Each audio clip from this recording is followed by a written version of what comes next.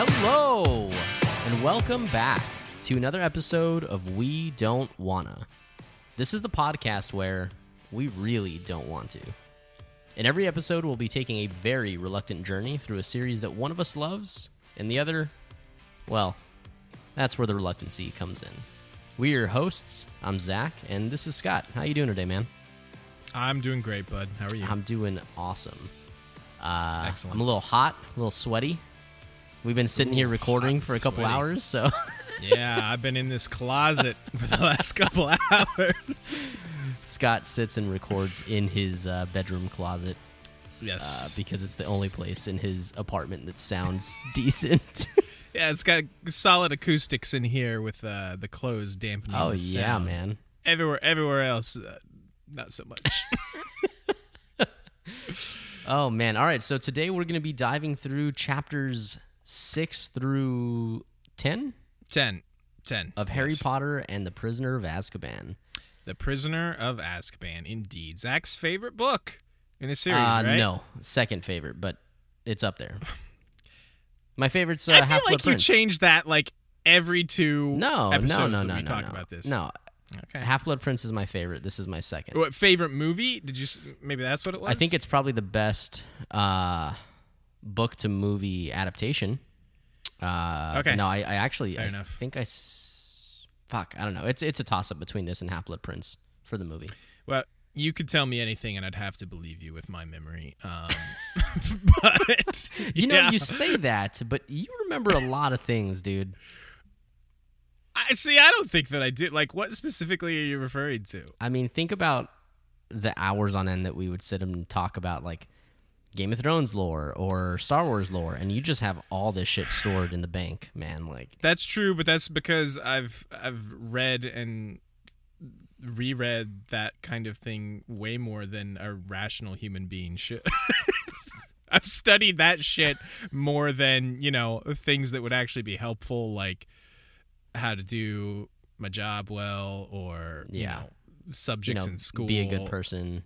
Be a good person. Yeah. Definitely not that one. I don't even know what that is. What's in the mug, buddy? I have some delicious pomegranate green tea that's helping soothe my vocal cords. They don't really need soothe. I don't have a sore throat or anything, but it's just delicious. You got the Rona? I don't have the Rona, no. have not had the Rona, to my knowledge. I'm glad you don't have the Rona. I'm drinking a old-fashioned. Yeah, because you're a drunkard. I'm here, I helping literally just made this drink, you asshole. I know. I like to give Zach a hard time and call him a raging alcoholic, even though he's definitely not. I am helping my body with some delightful green tea while you're drinking an old-fashioned. I'm poisoning my body, right? You're poisoning your body, exactly. Hey, speaking of tea, man, that's a good segue. That is a great set. Good job, buddy. We're going to talk about some tea leaves. Oh, man. Wow, Chapter well 6 done. of Prisoner of Azkaban, Talons and Tea Leaves. Are you ready to jump into this thing? Yes, we did not plan that, by the way. Yeah. I was just like, Zach mentioned he had green tea earlier, or not green tea, hot tea earlier.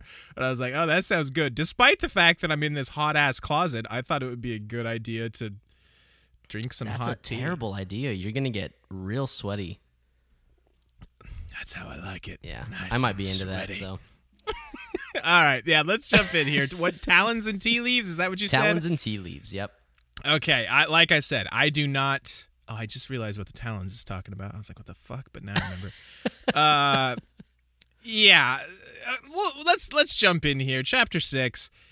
Hold on. Is this... Wait, how are you feeling jumping into these? Like, do you want me to get into that right now? No. Well, I mean, we're going to have a big recap here at the end, but like, are you feeling good going in? You feeling spicy? You feeling I'm feeling curious? Okay going in. I will... If I had made my cutoff point one chapter earlier, I would have really been spitting some hot fire at you, and I might still spit a little bit. But chapter 10 almost single-handedly kind of redeemed this section. Let me just... Okay, I'll just get this out here in the open right now. For how much you have built this book up, Zach, and I know it's still early. I understand that. We're still in, like, the setup phase.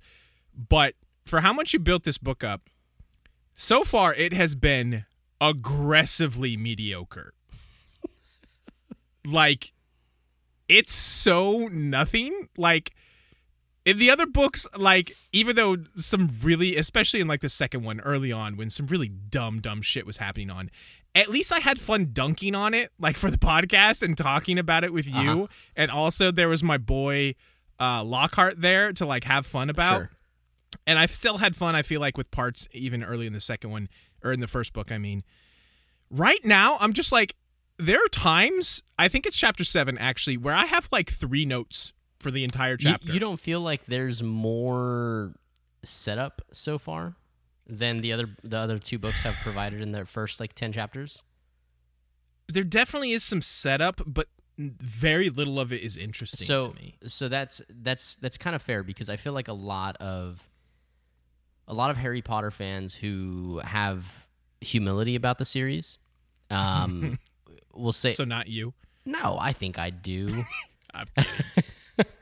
I mean, I will defend it always, but Yes, always. but no, yeah. I mean, I'll call a duck a duck. We're going back to that again, are we? Dude, I had we had a longtime friend, old coworker, and listener message me actually about that. Yeah. And she was like trying really hard to figure out what your joke was about the duck is a duck. And Was it something about fucking a duck? I don't even remember. It may have been, and maybe I clipped it because it was like, probably shouldn't be talking about that on a podcast. What, bestiality? I feel like we've talked about worse. Man, but I legitimately couldn't remember what it was, but I just know that we laughed a lot, and then we argued. But anyway, Maybe this will get cut too. Who knows? I'll call a duck a duck. The thing about this book is, and I'll set this up now. It's not coaching you. It is what it is. It does jam a ton. I mean, you have already seen that, like, a lot of the exposition, a lot of the stuff that's been provided in these books to help it be somewhat compelling is jammed into the last, like, 4 chapters.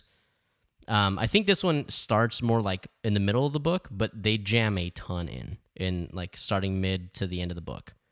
That does seem to be her MO with, like, hey, I'm going to have a bunch of bullshit for the first. And I think that the thing that separates this from Sorcerer's Stone and Chamber of Secrets is, although, yes, it does feel like it's kind of stagnant, most of what we're seeing is actually substantial, and it's just, we need to know it, you know? And it's not Sure. like, you know, I mean, we shit on it all the time, but, like, it's not the fucking car, the flying car scene, you know? Yes. It's Yes. not that. Right. So, yeah. Well, yeah, let's jump in here. We'll probably touch on that more here in a bit. But so the first note thing I have here for Chapter 6, Hermione has multiple classes scheduled for the same time, but she's like, no, it's fine. She'll handle it. She says she figured it all out with McGonagall. My theory is she must be using Tien's multiform technique or some sort of shadow clone jutsu, maybe, to be in multiple places at once. She been learning them animes techniques, so where she can attend, you know, a bunch of different classes at once. Because Ron's like, yo, what the fuck? You've got like 3 classes at 9 o'clock. How the hell? But she just kind of hand waves it, and they ignore it. Do you have any ideas on that? I just told you what my ideas were. Oh, okay. I got you. All right. Multiform technique, man. She's reading the Shonen Jump. Or shadow clone jutsu. It's got to be some kind of. We'll get back to this. They bring it up several times. These books are not subtle. I don't know if I've ever mentioned that, but we'll get to that. She mentioned something about a class called Arithmancy, and I just have the thought, what the fuck is Arithmancy? Is that like arithmetic plus necromancy? Undead math problems? Hell that yes. sounds rad. Do you know what Arithmancy is? It's just maths. It's just maths? It's wizard maths, yeah. What the fuck is wizard math? I don't fucking know. Is it different from regular math? I have no idea. This is like that Incredibles joke where he's like, have you seen The Incredibles? I think it's the second Incredibles. where they're like, he's helping them with their homework, and they're like, no, this isn't how you do math, Dad. This is new math. And he's like, what's new math? Why would they change math? No, I have not seen that. That's good. Incredibles 2 is pretty good. That's pretty hilarious. Fucking wizard math. Goddamn. All right. I've never actually thought too hard about it. I think it may be like in some aspects of magic, like maybe in the sense of like developing like spell work and stuff like that. Like some complex formulas, like quadratic equations are needed. Sure. Okay. Sure. I'll buy that. Pulled that out of your ass, but I'll buy it. Maybe some of my Potterheads can help us out. And tweet at us at We Don't Want a Pod. Let us know if I'm fucking way wrong, but or let us know if it really has to deal with necromancy and there's undead things in it. Necromancy. Math. I butchered that. Anyway, so they meet this Sir Cadogan dude who's a painting. Oh my god, he's so good. He's fucking great. I love him already. He's I have a quote here. First thing in my next note here. Come to scorn at my fall, perchance? Draw, you knaves, you dogs. Get back, you scurvy braggart. Back, you rogue. Dude, his name's Sir Cadogan. He's so good. I pronounced it Cadogan. It's Cadogan. Cadogan. Like a toboggan. Okay. Yeah. Anyway. He rules. He runs through the paintings and leads them to class. I guess I didn't realize that these, and we see more of this later, these paintings are not like constrained to their individual painting. They can just like move throughout freely all the paintings in the damn castle. So that's new information to me. Yep. Anyway, they get to class. This is their divination. At first I had Trelawney is their divination teacher, and she seems a bit crazy and cool. I turned around on that very quickly. She's definitely crazy, definitely not cool though. She's just fucking nuts.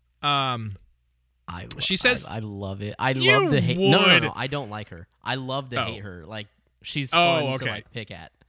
Okay, sure. That's fair enough.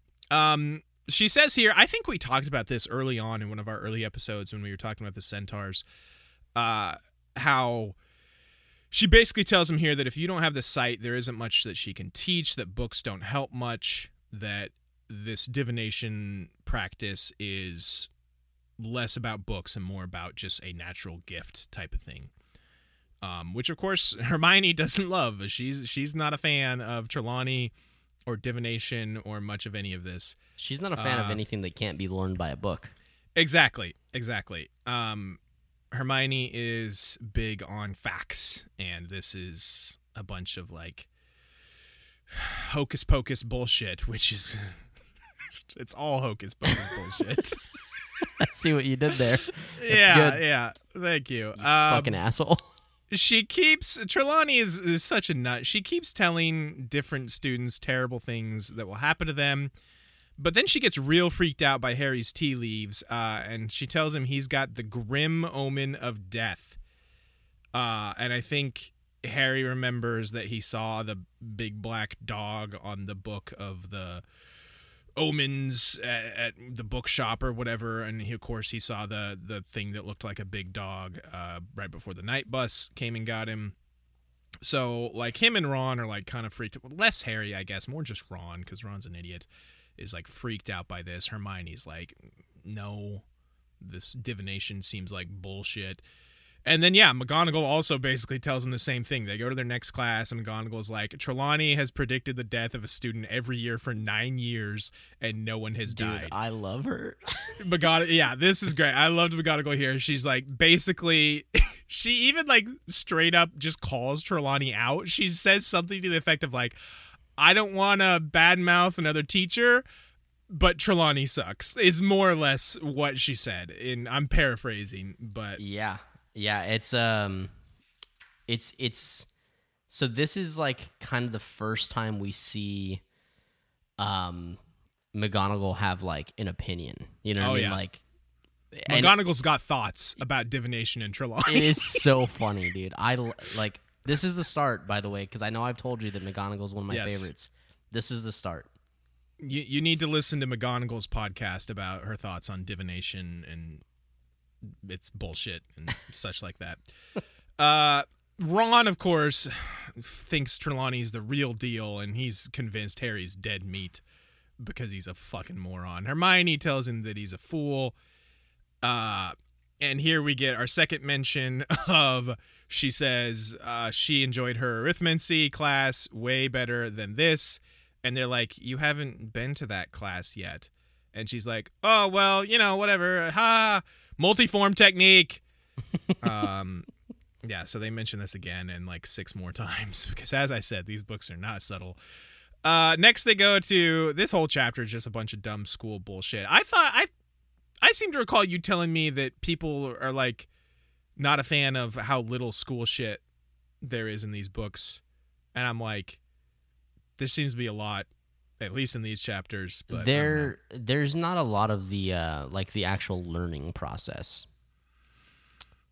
I mean, yeah, there seems to be a lot here. Like it'll just jump to like, now they know this, Sure. Okay. I think that's the. I don't know that it's an issue, but that's what I'm talking about. Sure. So this is their first class with Hagrid. Obviously, he's the new Care of Magical Creature teacher.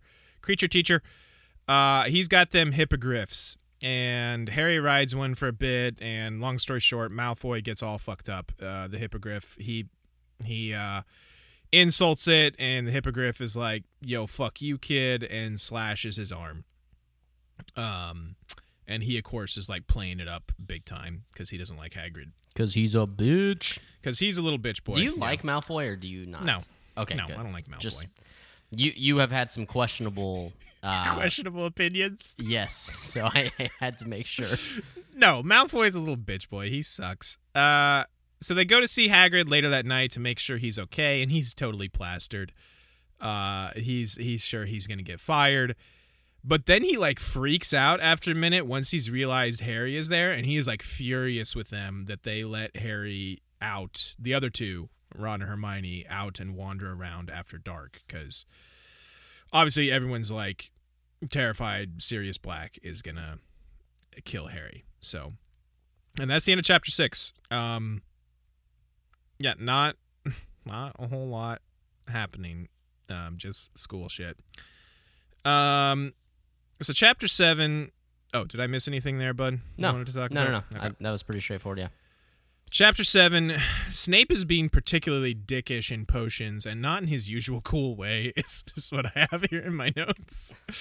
Malfoy mentions something to Harry about Sirius being spotted close by and how he should want his revenge.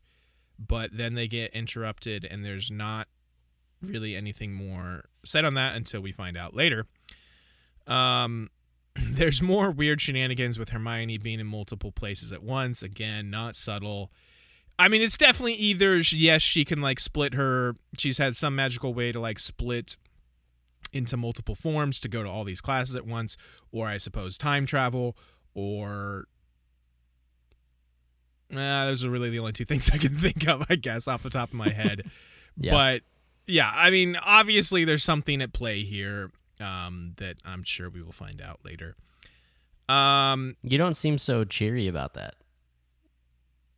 You're cheery about it? What should You're I be like? I'm sure we'll find out about later. No, I mean, listen, like, I like Hermione, and I am curious as to what she's doing, but it's nothing is coming of it yet, and I will reserve judgment until I see how that plays out, I guess. Okay, fair enough. They have their first Defense Against the Dark Arts lesson with Lupin, and he continues to be a baller. Hell yeah. He fucks up Peeves' shit, which I was a big fan of. Like, they're going down a hall. He's like taking him on a little class field trip, and Peeves tries to be a dick in the hall, and Lupin just like blasts him or something with his wand. It's pretty good. Lupin, I like Lupin a lot. I think I mentioned that last time. He's real cool. Yeah, Peeves was singing Loony Loopy Lupin. Yeah. So their lesson is they've got this Bogart, which is kind of a lame name, in the closet, and this thing takes the form of whatever you fear most, is what Lupin explains to them. And so they take it out, they let it out, and they take turns making it ridiculous, which is so fucking dumb. That's their Latin magic word that ridiculous makes it like be stupid. Basically, Lupin tells him like, hey, whatever you fear, make it seem funny, and you defeat it by laughing at it. So there's this big thing with Neville, who says he's most terrified of Snape, and he puts Snape in his grandma's clothes or something like that, and they do all this stuff. Everyone's like, making it do funny stuff to laugh at it. And then when it comes to Harry's turn, Lupin steps in and does it himself in place of Harry. He doesn't let it like turn into whatever Harry fears the most. Interesting little tidbit here. I wonder what we'll get with this. What Lupin fears the most is it's described as a silvery white orb. And then I think a student mentions as they're leaving, like, oh, I wonder why Professor Lupin fears a crystal ball. So I don't know what that's about yet. I like Lupin, so I'm interested in that. I hope we get to know. I have to point this out. Man, I seriously love this exchange. So Lupin gets to his feet and strode past the class, his black robes billowing behind him. At the doorway, he turned on his heel and said, I'm sorry, that wasn't Lupin. Possibly no one's warned you. This is Snape. Possibly no one's warned you, Lupin, but this class contains Neville Longbottom. I would advise you not to entrust him with anything difficult, not unless Miss Granger is hissing instructions in his ear. So just being a fucking asshole to Neville, which I get. Neville's easy to pick on. I mean, Neville sucks. But he's just being a dick. I mean, like, you got to understand, this guy is a grown man just literally picking on this fucking 12, 13-year-old child. No, yes, I have thoughts about Snape, and I want to get into that later. But yes, I did forget to mention Snape is like in the staff room when they go. Well, in so there. I'm not necessarily trying to bring attention to Snape, but okay. I just love that. So the next line is Neville went scarlet. Harry glanced at Snape. It was bad enough that he bullied Neville in his own class, let alone doing it in front of other teachers. Lupin raises his eyebrows, and he says, I was hoping that Neville would actually assist me with the first stage of the operation, and I'm sure that he's going to perform it admirably. I just love that, like, this dude, he's all about just taking people and, like, helping them be better.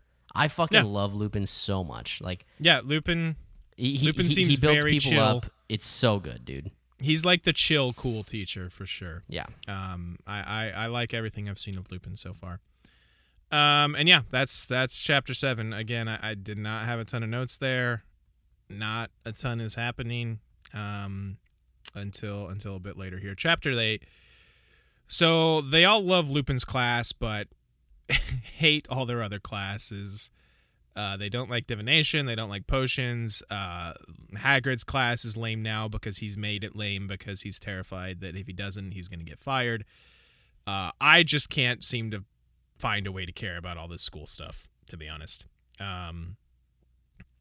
So then, my next note here is just they're talking about Quidditch. I think they're having like a team Quidditch meeting, and Fred and George.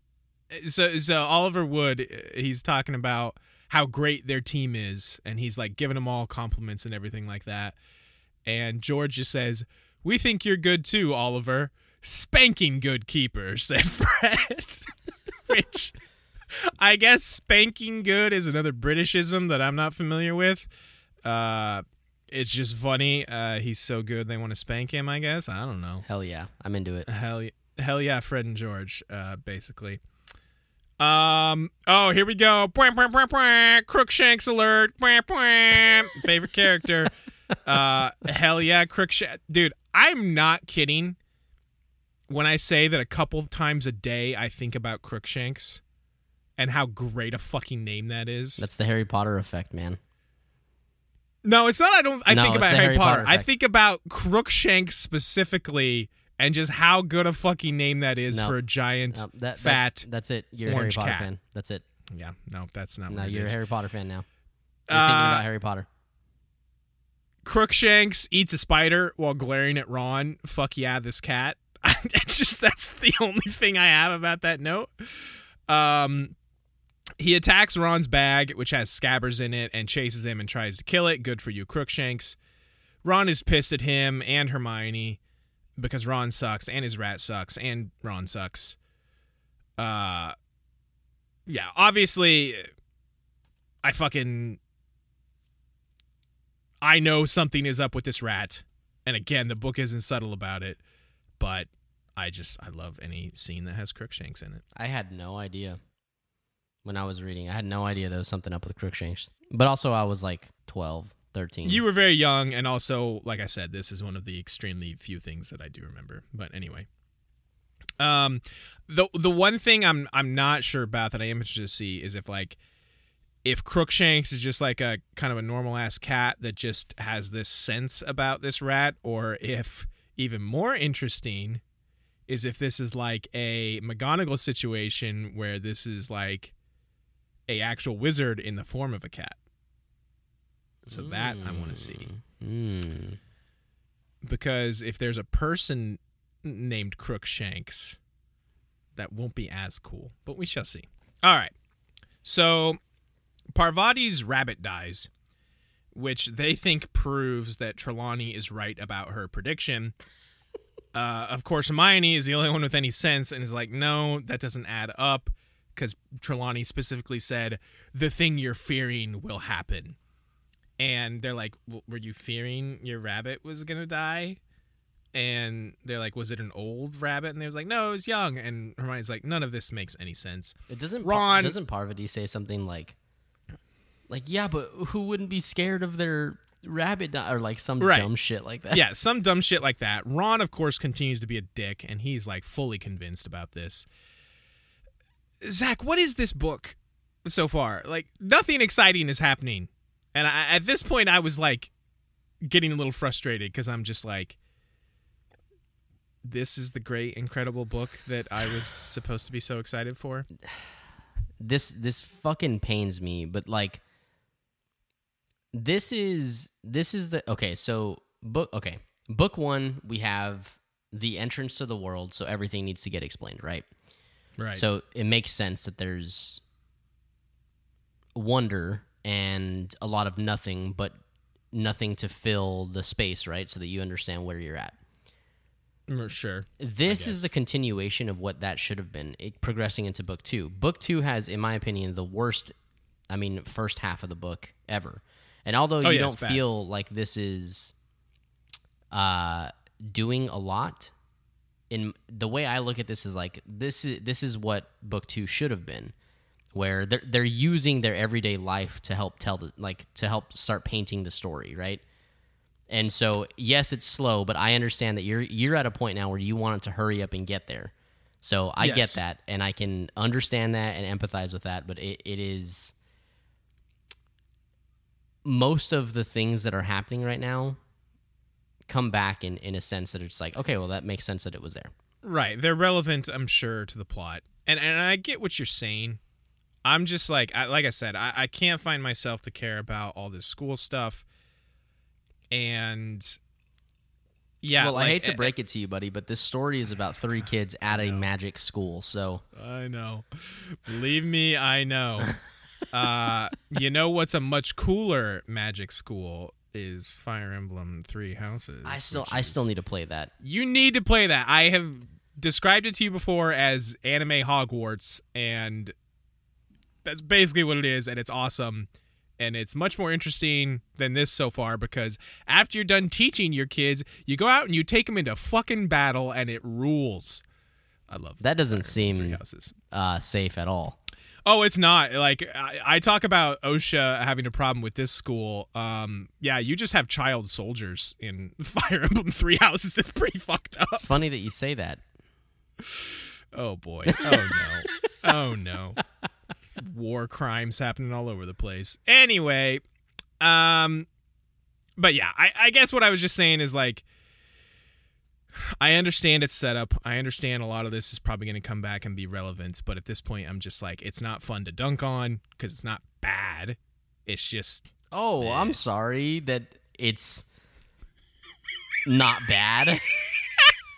I would prefer it to be bad sometimes Such because a it's fun to fucking dunk cock, on dude. and talk to you about it. You're the worst. But right now, I'm just kind of like, things are happening. You're I don't just know. learning. Just deal with it. I guess. Okay, fine. So McGonagall says no Hogsmeade for Harry, and he mopes about it. He's a very mopey teenager. He needs to go listen to some, fucking, what's a good mopey sad boy band he wants to listen to? This is not the right answer, but I immediately thought of Ubastank. So That is definitely not the right answer. What about, like, I'm going to put $7 worth of Ubastank in. I'm going to put $7 with Ubersteak. No, what's the one...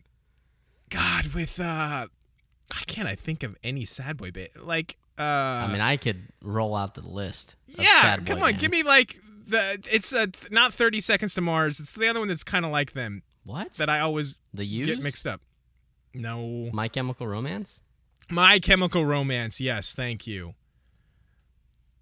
He needs to go listen to some My Chemical Romance. I guess That's what a I was great going idea. with My that. Chemical Romance is great. That was my You whole should point, take Harry. your own advice. No, fuck no. Harry's all mopey anyway. Scott, hold on. Have you I never don't know listened where that to the Black Parade? No, that's an okay song. It's a fantastic song. It's a good song. It's a I don't know if I'd great call song, it fantastic, but it's okay.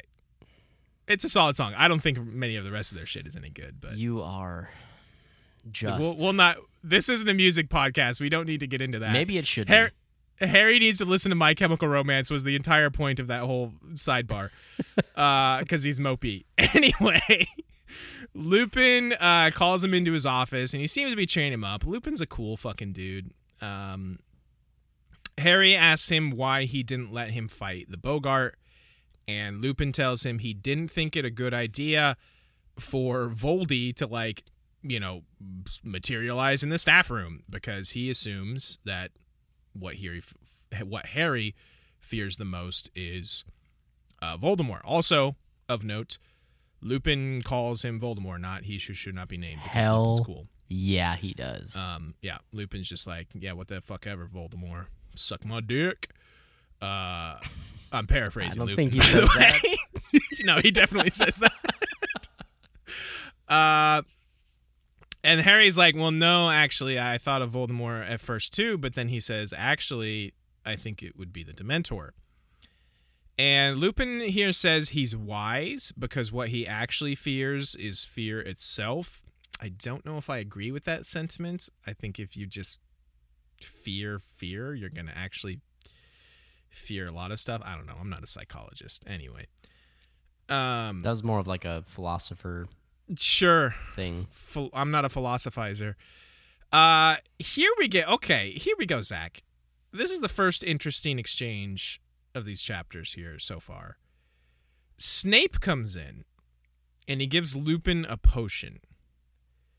And they seem almost friendly with each other here. And Snape, like, seems to have actual, like, real concern for Lupin. And Lupin seems to greatly respect Snape. Lupin's like, oh, yeah, I asked Severus to brew me. By the way, quick sidebar. I love it every time, like, some of the other teachers or Dumble calls him Severus. Yeah. Because it's just a cool name. Also, I found out recently, I saw in a video, this streamer girl has a snake named Severus. Mm-hmm. Severus Snake, which is fucking phenomenal. I love it. Anyway. Man, that's slow on the draw, man. You're about 15 years late on that one. Listen, I'm just not reading these books, you dick. Severus Snake is really good. I like that a lot. Yes, Anyway. Yes, it is good. But yeah, Lupin, like, has really great respect for Snape, it seems like. He says, like, basically, oh, I'm feeling ill, and I needed this complicated potion brewed, and, Snape is the one who can certainly do that. He's my guy. Yep. Harry tries to badmouth him here because Harry's a fucking asshole, and Harry assumes that Snape is trying to poison Lupin. Right. I think to your point about the, like, respecting Snape, I actually, off the top of my head, I can't remember if this has happened already, but it happens several times throughout the story, where Harry will refer to him as just Snape, and oftentimes like the adults or Dumble or I'm sure even Lupin does it. They correct him and they will make it a point to be like Professor Snape. Like Yeah, like I think he's owed some respect. I think Hagrid has done that before with him too, where they've been like trying to tell Hagrid that, and it's a consistent thing, which I think is cool. Like no matter what, obviously us as fans, no matter what we think about Snape, whether it's good or bad, but even in the story, it's just like you cannot deny the fact that he is an incredibly advanced wizard. Like he's very good.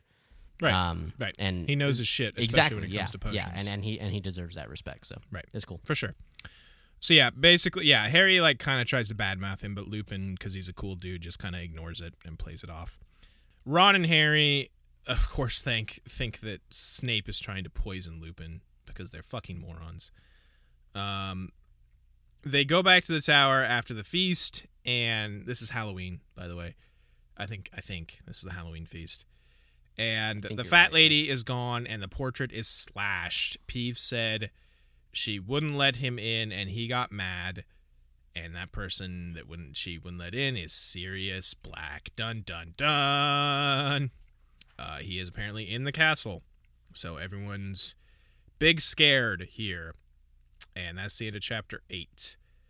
So yeah, Chapter 9 starts there. Dumble's like, hey, everyone's going to sleep in the Great Hall while the teachers search the whole school for Black. Harry overhears Snape and Dumble talking about ways that Black could have possibly gotten into the school. And Dumble's like, I can think of a great many ways that he could have gotten in, but none of them are plausible, basically. I think something to that effect. And here Snape says he had reservations when he appointed, and then Dumble cuts him off, and he says he doesn't think anyone in the castle would have helped him get in. So this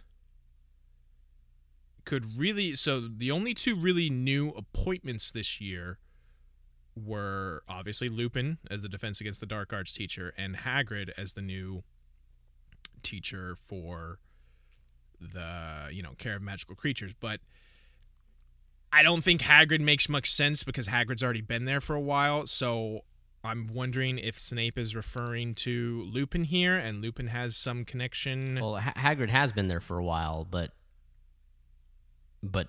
Black hasn't been there for a while. Black just escaped. Right, that's true. But from what I see later, and obviously I don't know this at the time, but Hagrid does not like Black unless he's really like putting on a show. Hagrid does not like Sirius Black. Well, we all know that Hagrid does not know how to put on a show. So exactly. So I think Lupin probably has some connection with Black that Snape is referring to here. But Dumble also is basically saying like, no, I don't think anyone inside the castle would have helped him get in. So interesting stuff there. We'll see where that goes. Dumble also mentions here that the Dementors did want to help in the search, but he will not allow them inside while he's headmaster, which gets broken almost immediately, which we will get to. My guy, Sir Cadogan. What did you call him? Cadogan? Cadogan. Cadogan. Okay. Cadogan. My boy, Sir Cadogan. Now I don't know. I'm sorry. Now you never knew. Quit pretending like you ever knew. I never knew. I never knew that everything was falling through. It. This is going to be another Frieza Sanji thing here. I'm just going to call him Sir Cadogan. He is now the portrait guarding the entrance to the Gryffindor, and he's just constantly challenging people to duels instead of letting them through. It's real good. Fuck yeah. I like Sir Cadogan a lot, even though he's in like 2 paragraphs of this story. Oh, he'll be back. Oh, good. Oh, yeah. Good. Spoilers, damn. No, it's okay. Okay. Okay. Okay, just accept it. Yeah, I'm fine with that. Here they're talking Quidditch again. And George and or Fred, one of them say this. I don't know which, but I have here in quotes. I don't know why you're worried, Oliver. A Hufflepuff is a pushover. Last time we played them, Harry caught the snitch in about 5 minutes, remember? And I'm like, yeah, that did happen. Hufflepuff sucks. And they're constantly reminding you of that fact. Hufflepuff is a pushover. Literally everyone just constantly calls out Hufflepuff for sucking. I'm going to continue to hate on them. We have to. I feel bad, Jamie. We have to take a timeout. Yeah. So, to all of our listeners, and to you, because you and I haven't talked about this. Yes. So, I know that I've made mention of Amanda before, and I think it's probably been assumed that Amanda is my wife. Amanda is a Hufflepuff, and I know that I have talked about this in previous episodes, but at the time of recording this, I think only the first 1 and 2 episodes of Harry Potter of these, the show has gone up. And so she's been listening to them because she's an incredible wife and she is very supportive and she's listening.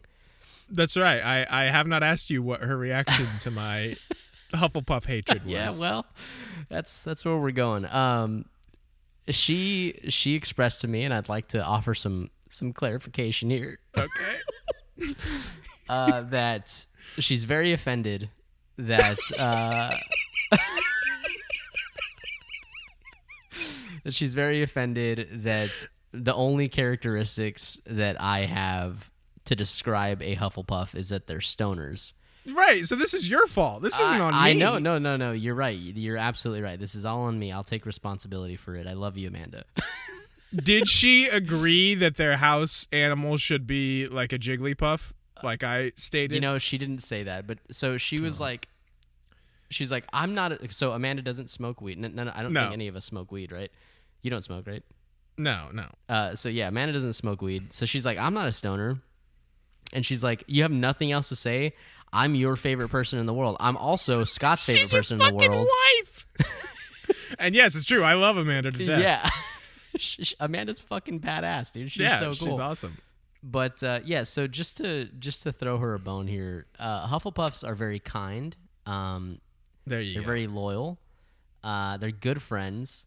And they take care of people. Those are some other great defining characteristics. Hey, good for you, buddy. I'm glad after 9 episodes of this podcast and, 70 years of you reading the Harry Potter books, you finally managed to find more than one defining characteristic of Hufflepuffs. Yeah. Well, I just had to really think about who Amanda is. Sure. Because the books don't do a great job of giving us defining characteristics of That's true. Hufflepuffs. I have not seen anything defining Hufflepuffs in these damn books. Also, big shout out to Jamie, who was the other example we used. I talked to her after she listened to the first couple episodes, and she seemed much more cool with it. She was just kind of like laughing it off and having a good time about it. So, despite all my Hufflepuff hatred, I am now realizing that the 2 people I know who are quote-unquote Hufflepuffs, goddammit, I fucking hate that we're even going into this, are super cool and chill, and I love them both to death. Yes, absolutely. So what are you going to do? Yeah, Jamie is one of our best friends' wife also. She's incredible. So yes. Anyway, so yes, my Hufflepuff hatred will probably continue, even though I do love both Amanda and Jamie to death. So Snape is now teaching Defense Against the Dark Arts because Lupin is ill. And he says that they're going to do werewolves next. This whole Defense Against the Dark Arts class seems more like a Defense Against Magical Creatures class. All that they've been spending time doing is battling creatures. They talk about the Bogart, werewolves, a Kappa, a red cap, all this shit. And I'm just like, yeah, but when are you gonna actually defend against the dark arts? These are just magical creatures you're fighting. What the hell, bro? You're not wrong, actually. I know I'm not.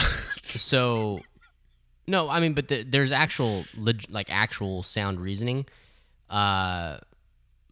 Lupin has acknowledged that they didn't get taught anything, and so you start off with dark creatures that could attack you in this curriculum, and then as you age and you move up in the years, you advance to, dark spell work and everything like that.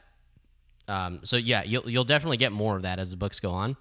So he's having to like kind of retroactively like get these kids like up to speed, right? Because Lockhart, because our boy Lockhart. I don't know what Quirrell taught him either, but they both were pretty useless seemingly.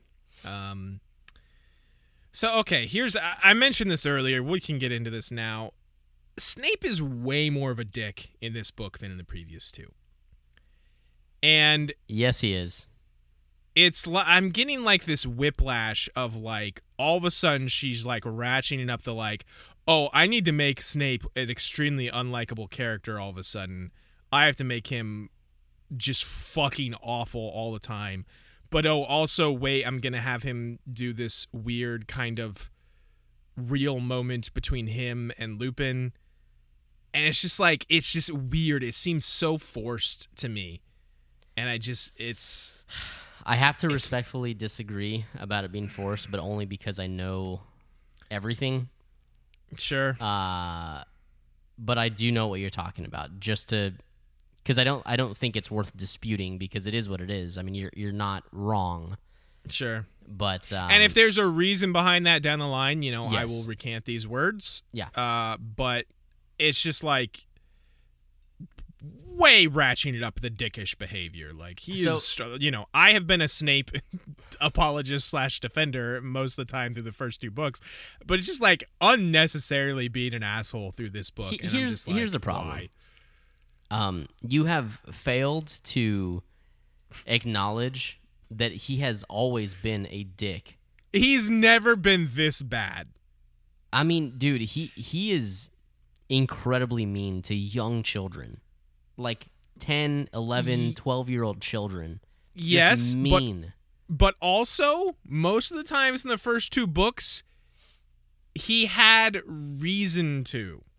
Like, he wasn't doing it just for the sake of doing it. Yes, he was doing it in a bad way, but at least there were, like, reasons for, like, wanting them to be in trouble for ramming a fucking flying car into the Whomping Willow. Fair enough. I got that. But, okay, his very first time meeting Harry Potter ever. Harry Potter, our new celebrity. He makes him look like a fool. Yes. Calls him out in front of everybody. Has no idea what this kid's about. He's just a dick. And this is also when Harry is the youngest in this story. He's a fucking child. Right. But that's Harry, and we know why he dislikes Harry. That's real. That's legit. I'm not denying that. I'm saying now, all of a sudden, out of the blue, it's with everyone else. Only really now, though. I no didn't. He's I'm a just dick. Gonna continue dude. to defend. He's Snape. a dick. Well, yeah, here now in this book, absolutely, he's an asshole. Well, look, we're unnecessarily so. We're only 3 of 7 books in, and we're not even through the third book. Right. This is Snape's progression. He's a fucking asshole. Okay, if you say so. So yeah, Ron. I'm curious to see if they had this in the movie, and I wonder what Ron said here. Ron says, quote, "Do you know what that he called Snape something that made Hermione say, 'Ron is making me do'?" Do they have that in the movie? Did he just call Snape a bastard or a fucker or something, and I don't think so. Didn't want to. I don't remember that Writing. I doubt it was in the movie, but I just thought that was interesting. Like, she didn't actually write what he said, so he must use some foul language here. How dare you, Ron? Anyway, here we get another mention of my boy Crookshanks. He tries to get into their room, and Harry throws him out. Harry wonders why he has it out for Scabbers, but I know why. It's because he's a creepy old dude. So here we get into fucking goddamn Quidditch. Quidditch game, cold and rainy. They're playing Hufflepuff. They were supposed to play Slytherin, by the way, but Malfoy is milking his injury for all it's worth. And you know what? We talked about how, like, they just, like, reschedule this game very easily to have them play Hufflepuff, whereas I seem to recall one of the last Quidditch games we had, you were telling me like, oh, they have to stand on ceremony before they can put this game under formal protest and this and that. I call bullshit because they reschedule this game at the drop of a damn hat. So inconsistencies here with the Quidditch. It's supposed to be a nod to Malfoy's family being rich and having a lot of pull on stuff.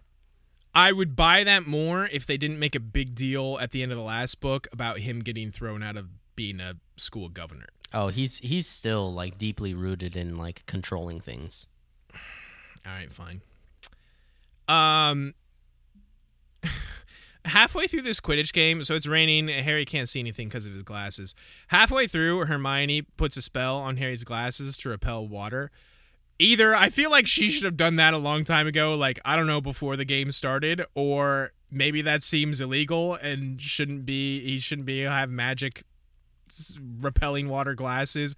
Either way, it's one of those two things. Either yes do it earlier. To all of the above. Yeah, or I call foul.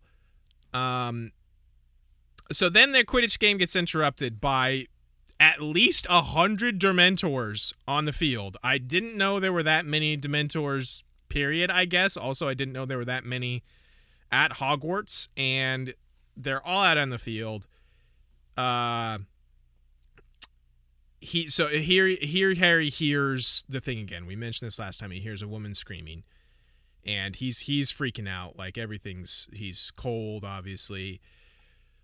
Says someone was screaming inside his head. A woman, not Harry, please, not Harry. And then a new quote: "Stand aside, you silly girl. Stand aside now. Not Harry, please, no. Take me, kill me instead." He needed to help her. She was going to die. She was going to be murdered. Not Harry, please, have mercy, have mercy. Laughing, and then a shrill voice. He knew the woman was screaming, and then Harry passes out. I was reading a lot of that from a clip from the book here because it's good. It's good.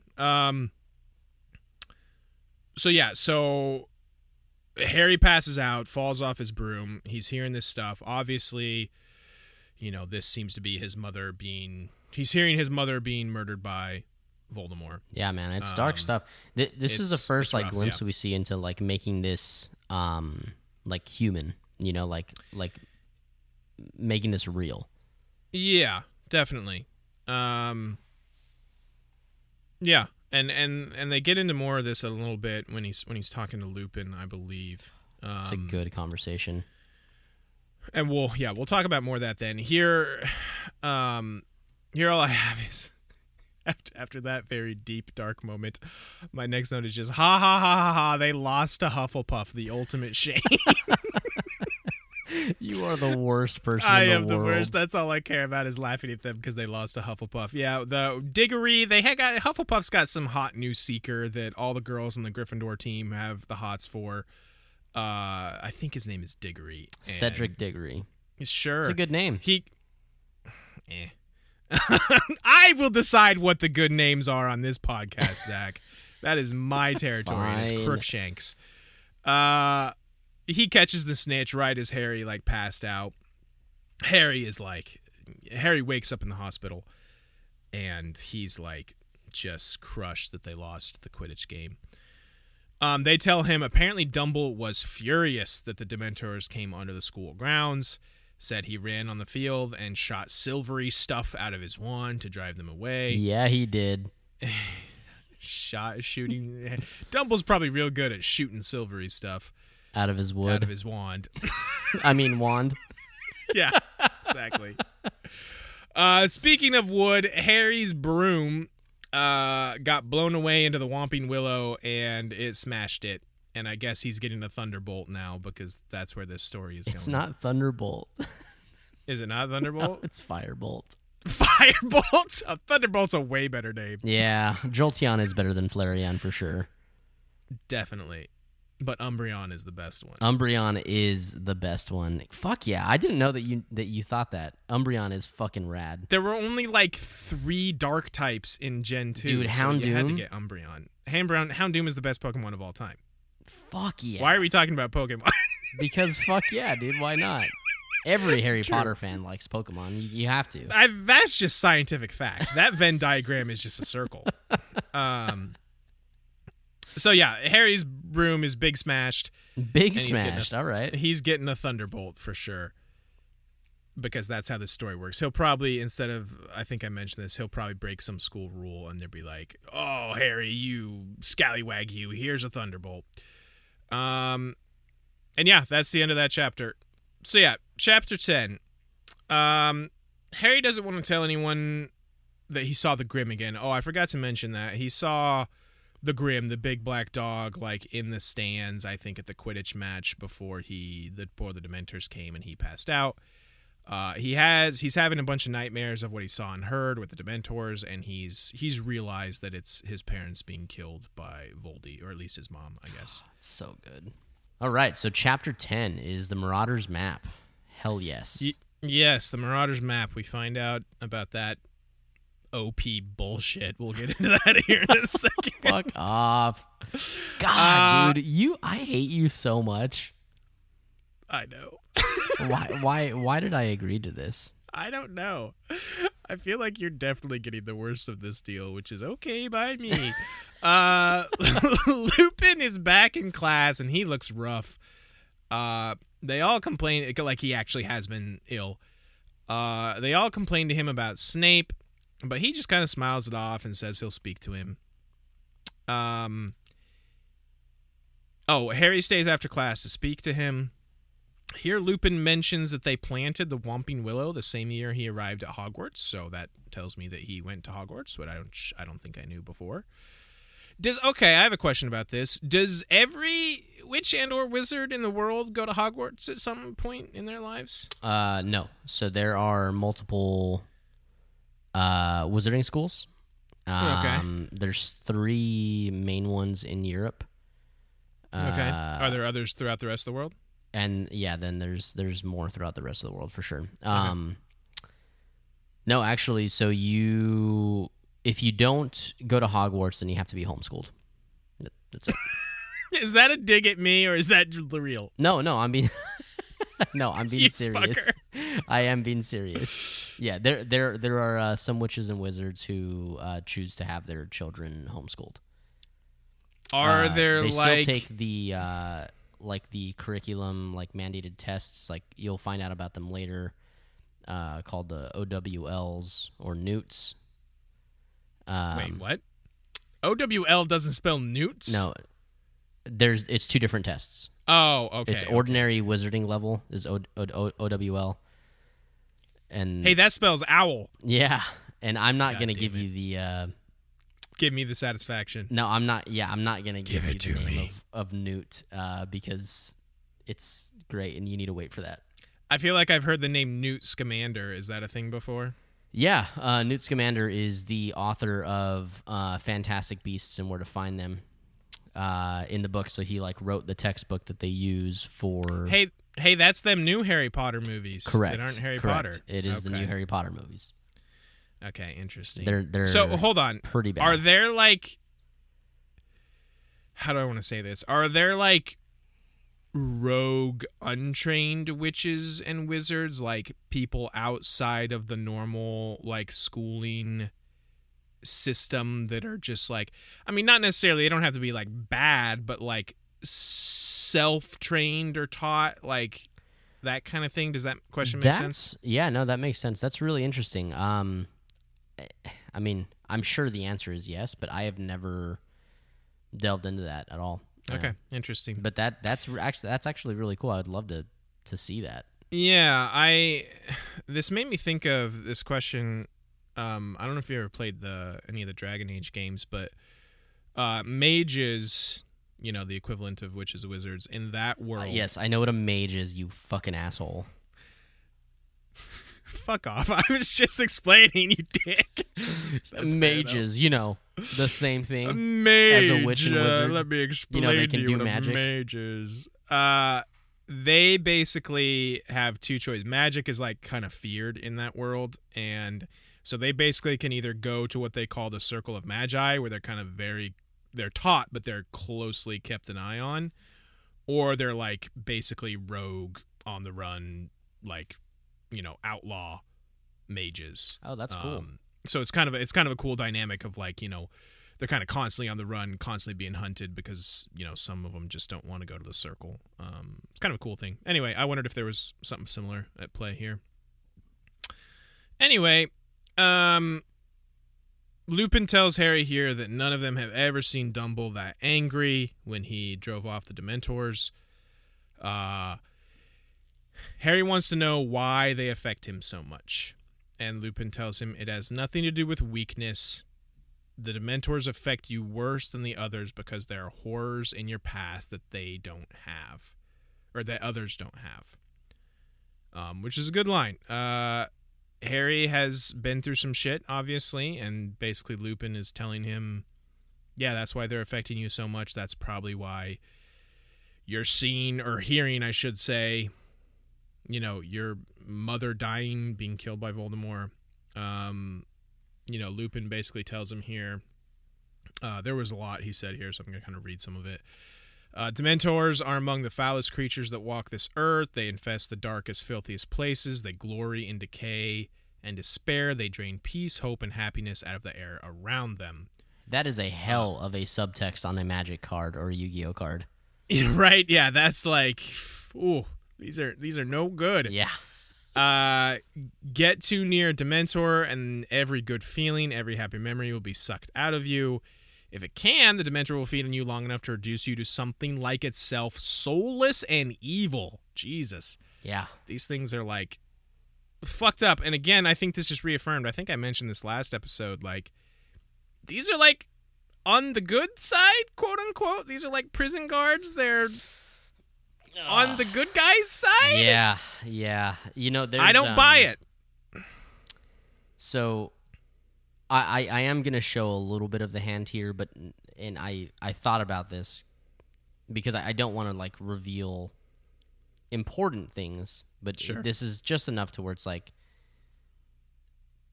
to show Dumbledore's character a little bit here, but not, like, really give away, like, big story stuff. Dumbledore has a lot of pull in the Ministry. I mean, he's an incredibly powerful wizard, obviously. Sure. He has advocated for a long time to stop the use of Dementors by the government, basically. Like, he doesn't want anything to do with them because of how just foul and evil they are. That's cool. That seems legit because, it seems like, and Lupin kind of goes into this a little bit about, like, what it's like at Azkaban. It seems like it's just, like, a real-world analog. It's like they're constantly being waterboarded, almost. It's like they're just being tortured, I guess, constantly, almost, by these fucking Dementors. Yep. I forgot. I kept meaning I was supposed to only call them Nazgul, and I forgot. Fuck. I blew it. I mean, now that you know more about them, they are a little different, but they do look like Nazgul a lot. They're a little different in that they look exactly like the Nazgul. Anyway, but yeah, Lupin still thought you'll be left with nothing but the worst experiences of your life, and the worst that happened to you, Harry, is enough to make anyone fall off their broom. You have nothing to feel ashamed of. Lupin is like a good dude. He's always just kind of, trying to cheer Harry up, trying to be a chill, cool guy. Yeah, he is. I like Lupin a lot. He's so good. He tells Harry here, apparently they came to the Quidditch match because they're getting hungry. Since Dumble won't let them on the grounds, their supply of human prey has dried up. These things are bad fucking news all the way around. And then Harry's like, well, these are the prison guards at, Azkaban. He's like, how did Black get out of there?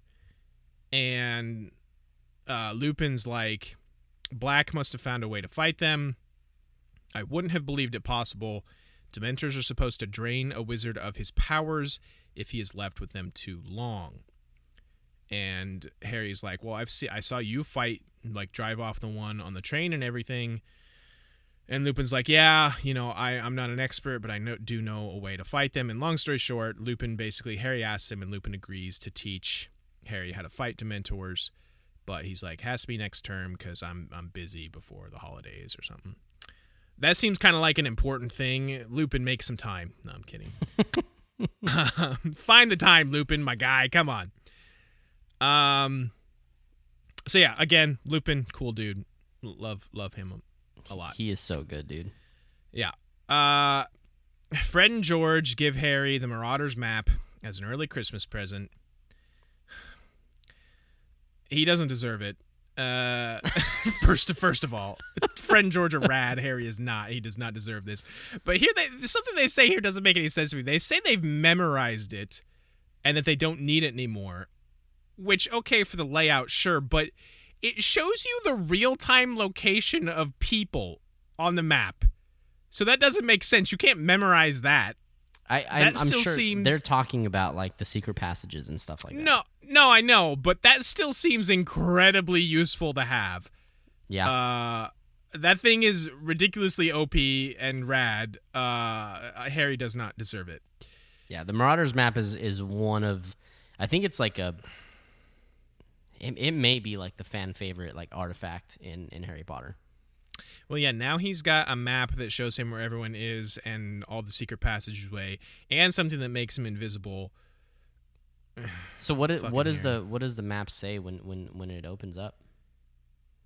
I did not write that down. I knew you would want me. I fucking knew you would make a big deal out of this. I just think it's good. I don't care. Mooney, Crooney, Junie, and Looney or something like that made this map. I don't know. Messrs. Mooney, Wormtail, Padfoot, and Prongs. You did just rattle that off. That's like the most I've ever been impressed by your Harry Potter knowledge. Normally, you're disappointing me with your Harry Potter knowledge. When I ask you what arithmancy is, and you're like, "Oh, fuck, you know." I may have deserved that a little bit. That's fine. Mooney, Looney, and Junie made this map, and they're like, "Hey, mischief making." Mischief makers is a cool name. I solemnly swear I'm up to no good. Yeah, no, it's when you close it. That's how you open it, and then when you're done, managed. It says mischief managed. Yeah. This fucking map. It's good. Stop acting like it's not. It's fucking cool. rad, It's dude. she's basically giving him like a video game map, like how you can like always see where people are. Like I think of like the Hitman games where it shows you like people moving on your map, all the enemies and stuff like that. It's ridiculous. It's ridiculous. Oh God, I hate you so much. I love you, buddy.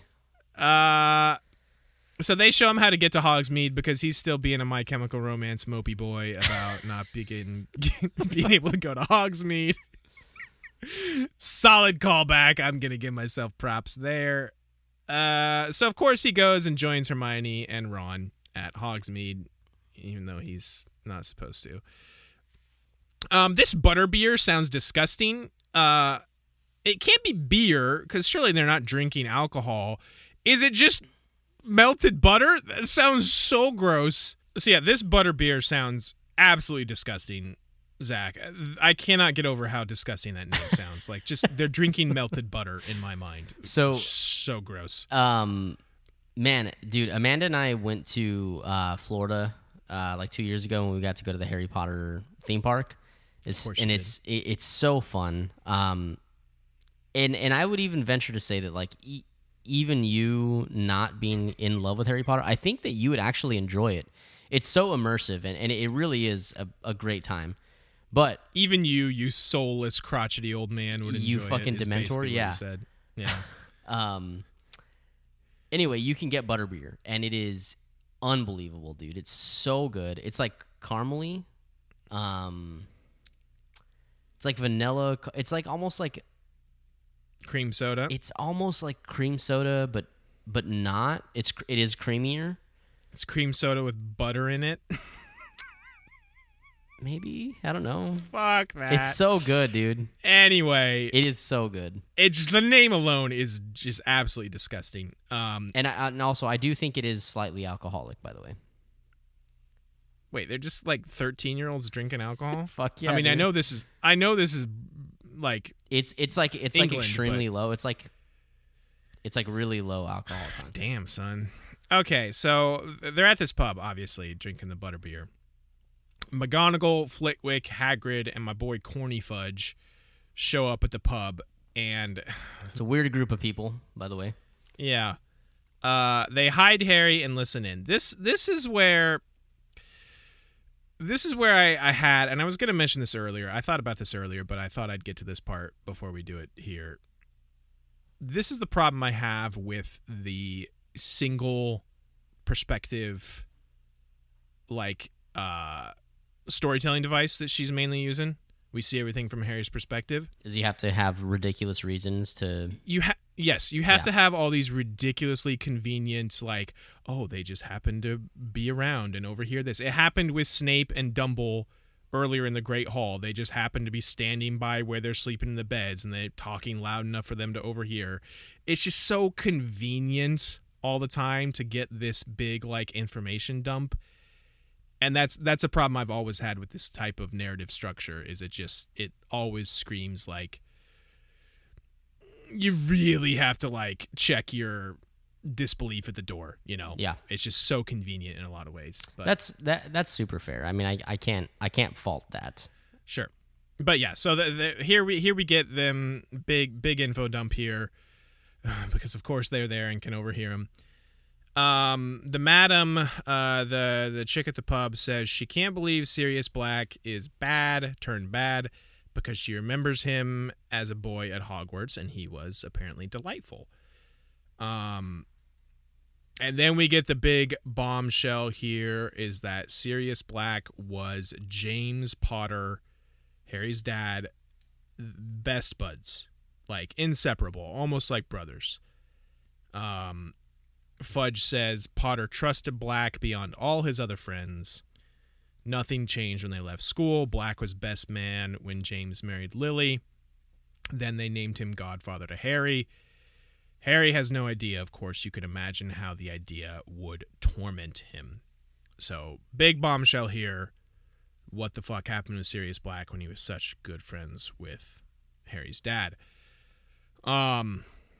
So apparently Voldy was looking for... I don't remember them going into the why, but apparently Voldy was on the hunt for Lily and James Potter. And Dumbledore told them that their best chance was the Fidelius charm. Yep. And Flitwick, our boy Flitwick here, explains this is basically an immensely complex spell involving the magical concealment of a secret inside a single living soul. The information is hidden inside the chosen person or secret keeper and is henceforth impossible to find unless, of course, the secret keeper chooses to divulge it. As long as the secret keeper refuses to speak, Voldy would not be able to find... Voldy could search the village where Lily and James are staying for years and never find them, not even if he was, like, looking through their damn window. And so they made Black, the Potters made Sirius Black their secret keeper. They did this Fidelius charm on him, apparently. Dumble apparently offered to be the secret keeper because he suspected there was a traitor that was, like, amongst the good guys, I guess, that was feeding information to Voldy. But they made it Black anyway. And then Black revealed his true colors as a traitor. Potters were killed. He gave up the information, apparently. But now, all of a sudden, you know, Harry, the spell rebounds or whatever and hurts Voldy, and now Voldy's weak and nearly killed, and he's gone. And so now Black's in rough shape or in a bad spot because he just revealed that he was this big traitor, and now his master's gone. And here we get a little bit more backstory. Here's where I was talking about earlier about how Hagrid super pissed off at Sirius Black. He met, and I think they did mention this in the very first chapter of the first book, right? Yep. He says he got it from Sirius From Black, Black. the motorcycle. Yep. Yeah. So yeah, he met him the night that all that happened. He was on his way to take Harry to the Dursleys, and Sirius Black asked him for Harry, to give him Harry. And Hagrid obviously didn't know that he was a traitor yet at this point, but he had his orders from Dumbledore, so he was like, no, I gotta take him to these shit Dursleys.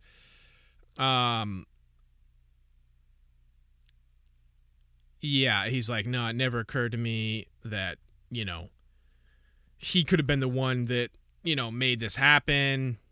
And I, like, comforted him. And Hagrid is not happy here. He's, like, really yelling and screaming about how much he hates Sirius Black, basically. Yeah.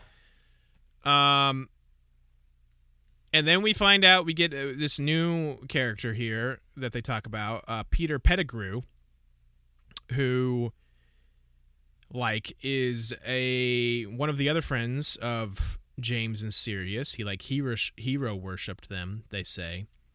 He's, like, devastated by the fact that Sirius Black would have done this thing. And he apparently goes after him on his own. And Sirius, quote, blew him to smithereens. So we get quickly introduced to this Peter Pettigrew, and then quickly he is blown to smithereens. So heavy shit happening here. Hagrid has an awesome part here where he says, I tell you if I'd... Wait, hold on. I got to get my Hagrid voice. I tell you, if I'd got to Black before little Pettigrew did, I wouldn't have messed around with wands. I'd have ripped him limb from limb. Hell yeah. What are you buying? I do keep doing that. Yeah, you always sound like him now. It's all right. I love it. I love Madame Rosmerta's description of Pettigrew. She calls Pettigrew that little fat boy who was always tagging around with him after them at Hogwarts. She does mention that he's fat, that he's basically like... I wonder if this is like the Neville analog, or maybe... I don't know if he's like hero worshipping James, think it would if be he's more of a Colin like, Creevey. Yeah, I mean, like, they compare his skill to, like, he's just nowhere. Like, I mean, he's not even close to them. It's like... Right. It's like if McGonagall Neville wanted to try and hang out with Harry, Ron, and Hermione all the time. Sure. McGonagall mentions, like, yeah, he compared to them, he basically sucked. But yeah, so after Hagrid says this, like, yeah, I would have just beaten his ass. No wands, baby. A corny fudge is like, you don't know what you're talking about, Hagrid. Nobody but trained hit wizards from the magical law enforcement squad would have stood a chance against Black once he was cornered. So now I know that hit wizards is a thing, and that's all I want to read about from now on. If I don't get more info, if I don't get an entire story on trained hit wizards, I'm going to be very upset, because that sounds rad. So, you want me to break your heart real quick? Sure, why not? Listen, what are we doing here if not that? I don't think that title... Hit Wizards makes a reappearance in this entire series. Of course not. They get renamed, I think is what it is. So the magical law enforcement that chases dark wizards, they're called Aurors. Hit Wizards is so much better. Hit Wizards sounds like they're the fucking like anti-mafia. It's just Hitman, except they're wizards. It's just Hit Wizards. I think Aurors is actually a really cool name. I would totally play a Hitman game where you can do magic. Because, I mean, the Hitman games are rad, but if you could do magic, that would be pretty cool. That would be pretty cool. There's an open world Harry Potter game coming out soon. Yeah, it got delayed till 2022, I'm pretty sure. Oh, did it really? Burst your bubble, yeah. That's lame. Every game's getting delayed. Yeah, that's true. Anyway, oh yeah, so Corny Fudge is still talking here. He says, I will never forget it. I still dream about it sometimes. A crater in the middle of the street so deep it had cracked the sewer below. Bodies everywhere, muggles screaming, and Black standing there laughing with what was left of Pettigrew in front of him. A heap of blood-stained robes and a few fragments. Jesus. Yeah, man. Pettigrew got wrecked. Boy got murked, dude. Yeah. Black, like... Just it sounds like just straight up nuked him. Like there's a crater in the street. He spirit bombed him. Yeah, damn. He really used that spirit gun big time. And here's another interesting tidbit here. Like I said, this is a big info dump. A lot of interesting things happening here. Fudge says that most of the prisoners at Azkaban are mad and just mutter to themselves because of the Dementors, but Black was different. Normal, almost bored. Like, he was just like, hey, you done reading the paper? I want to do the crossword. Which is pretty good. When Fudge came to see him, that is.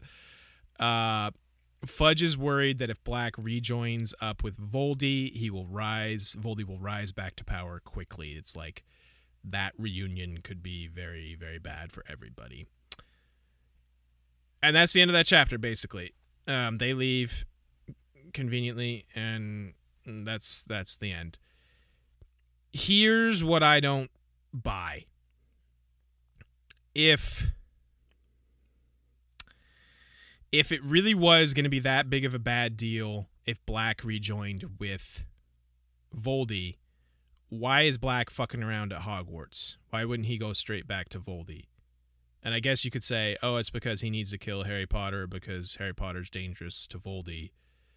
But I'm like, listen, if this Black is really a bad dude, like this book wants me to think he is, I think he would just go straight back to Voldy. Was it last book Dumble said something about, like, my sources tell me he's hiding out in Bavaria or something like that? Yeah. Yeah. So throughout all of this, does it say, like, what... I can't remember if it's now or later that they talk about this, but what Sirius has been saying in his sleep the whole time? They said it very early on, I think. Maybe it was Arthur telling Mrs. Weasley. Somebody mentioned it. It was something about he's at Hogwarts. Is that what it was? Yeah. I mean, you gotta... So, I think the way that this is trying to be painted, whether it falls in line and makes 100% sense or not, is that, like, although when Fudge was visiting, he seemed normal, they think that he went down a spiral of, like, going mad because every night in his sleep he's just telling himself, like, he's at Hogwarts, and then he escaped and now he's at Hogwarts. So it's like... Right. Originally they seemed to paint him as he was crazy, like when they say he was laughing after he blew up Pettigrew and they came and, like, picked him up and he just laughed the whole time. Mm-hmm. And then they're like, yeah, no, the Azkaban, the guards at Azkaban, the Dementors will definitely drive him the rest of the way insane. So this was weird to me when Fudge is just like, oh, no, yeah, he seemed totally normal. Because every other time they've talked about him, they've painted him as, like, he's lost his mind. Well, hold on to that, because his as the story keeps going, the more we learn about Sirius, the more interesting he becomes. So, okay. I mean, like, that... You're asking. No, I guess what I'm saying is you're asking the right questions. Okay. All right. Yeah, and that's the end of chapter 10. That's the end of what we're going to talk about today. Anything in that big info dump there at the end of chapter 10 you wanted me to focus more on? Man, you hit pretty much everything on there, man. There's a lot in that chapter. There is. And earlier I mentioned that a lot of times people feel that there's too much crammed into the back half of this book. And I do have to say that it is instances like that it's like we could have gotten some of this sprinkled in to gather knowledge, right? Sure. So I can relate to that. Right. That was a lot. It's all good though. I mean, I obviously I love it because I love the story. But I just think, like, reading that chapter, going through that chapter with you, it's like, fuck, man, there's so much in here. This is so good. Right, yeah, and I think I said at the beginning, like, I wasn't down, I was just very meh on this book up until, like, basically the last part of that last chapter kind of redeemed it, where it was like, okay, now this is good information. Shit is happening. This is, you know, good things to know, whereas up until that point, like you said, it would have been nice to have some of that sprinkled in, but then you also run into the problem of, oh, how much more convenient would have to be if they, to sprinkle that in, they had to overhear 3 more conversations, you know. Sure. Sure. So yeah, that's fair. I see the problem both ways, and I don't quite know how you fix it with this type of narrative, but yeah, this last half of this chapter was very interesting stuff. You know, I'm always big on, obviously, getting more information about characters, expanding the scope of the world. We're learning about Pettigrew and how this freaking atomic bomb went off in this street, and, you know, just, you know, more and more intrigue surrounding Sirius. I'm still curious as to where, you know, Lupin fits into this. Like I said, with what Snape said, that seems like they could have a connection. And then there's, like, the whole Grimm stuff and Harry with the Dementors. So yeah, I was pretty meh, like I said, through most of what I read this week, but I am excited. This last part of this chapter got me excited for what comes next. Did you see the the chapter title of the next chapter? I did not. Good. Okay. Wow, wait till he just leave me hanging there, bud. Yeah. I mean, I can go read it right now. Do it. Actually do it. Okay. Jeez. Let me pull out my phone here.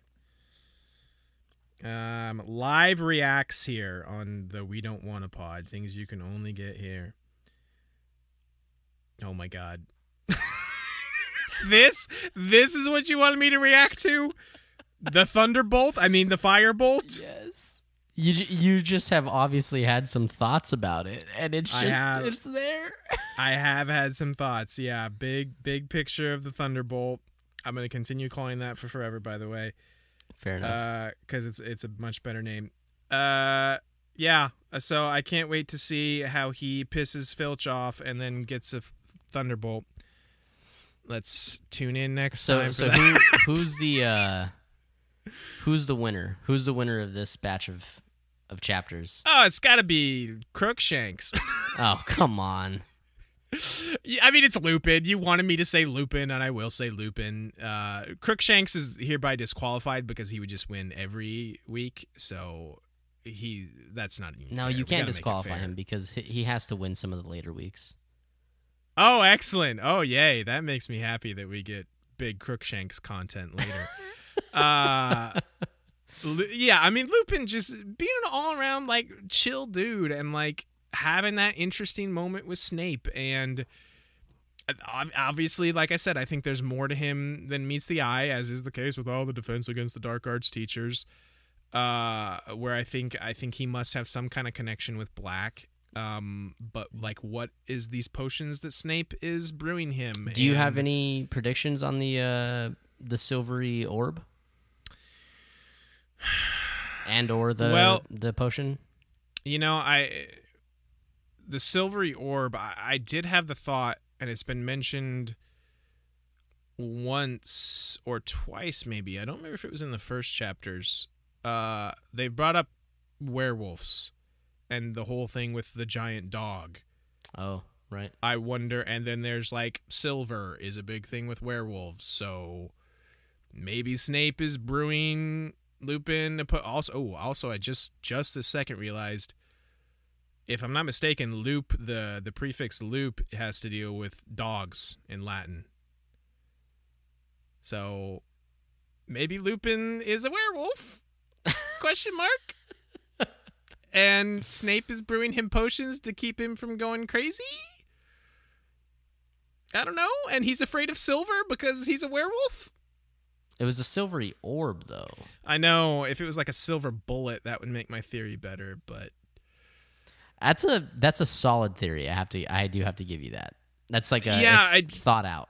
The Lupin thing just now hit me because, yeah, there's the reason I know that. I'm not a Latin expert, by the way, but Jet Force Gemini on the N64, if anyone ever played that, the dog character was named Lupus.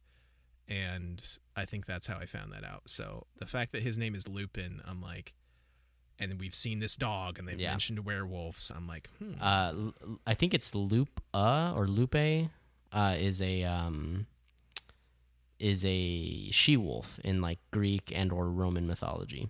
Oh, sure. Yeah. Cool.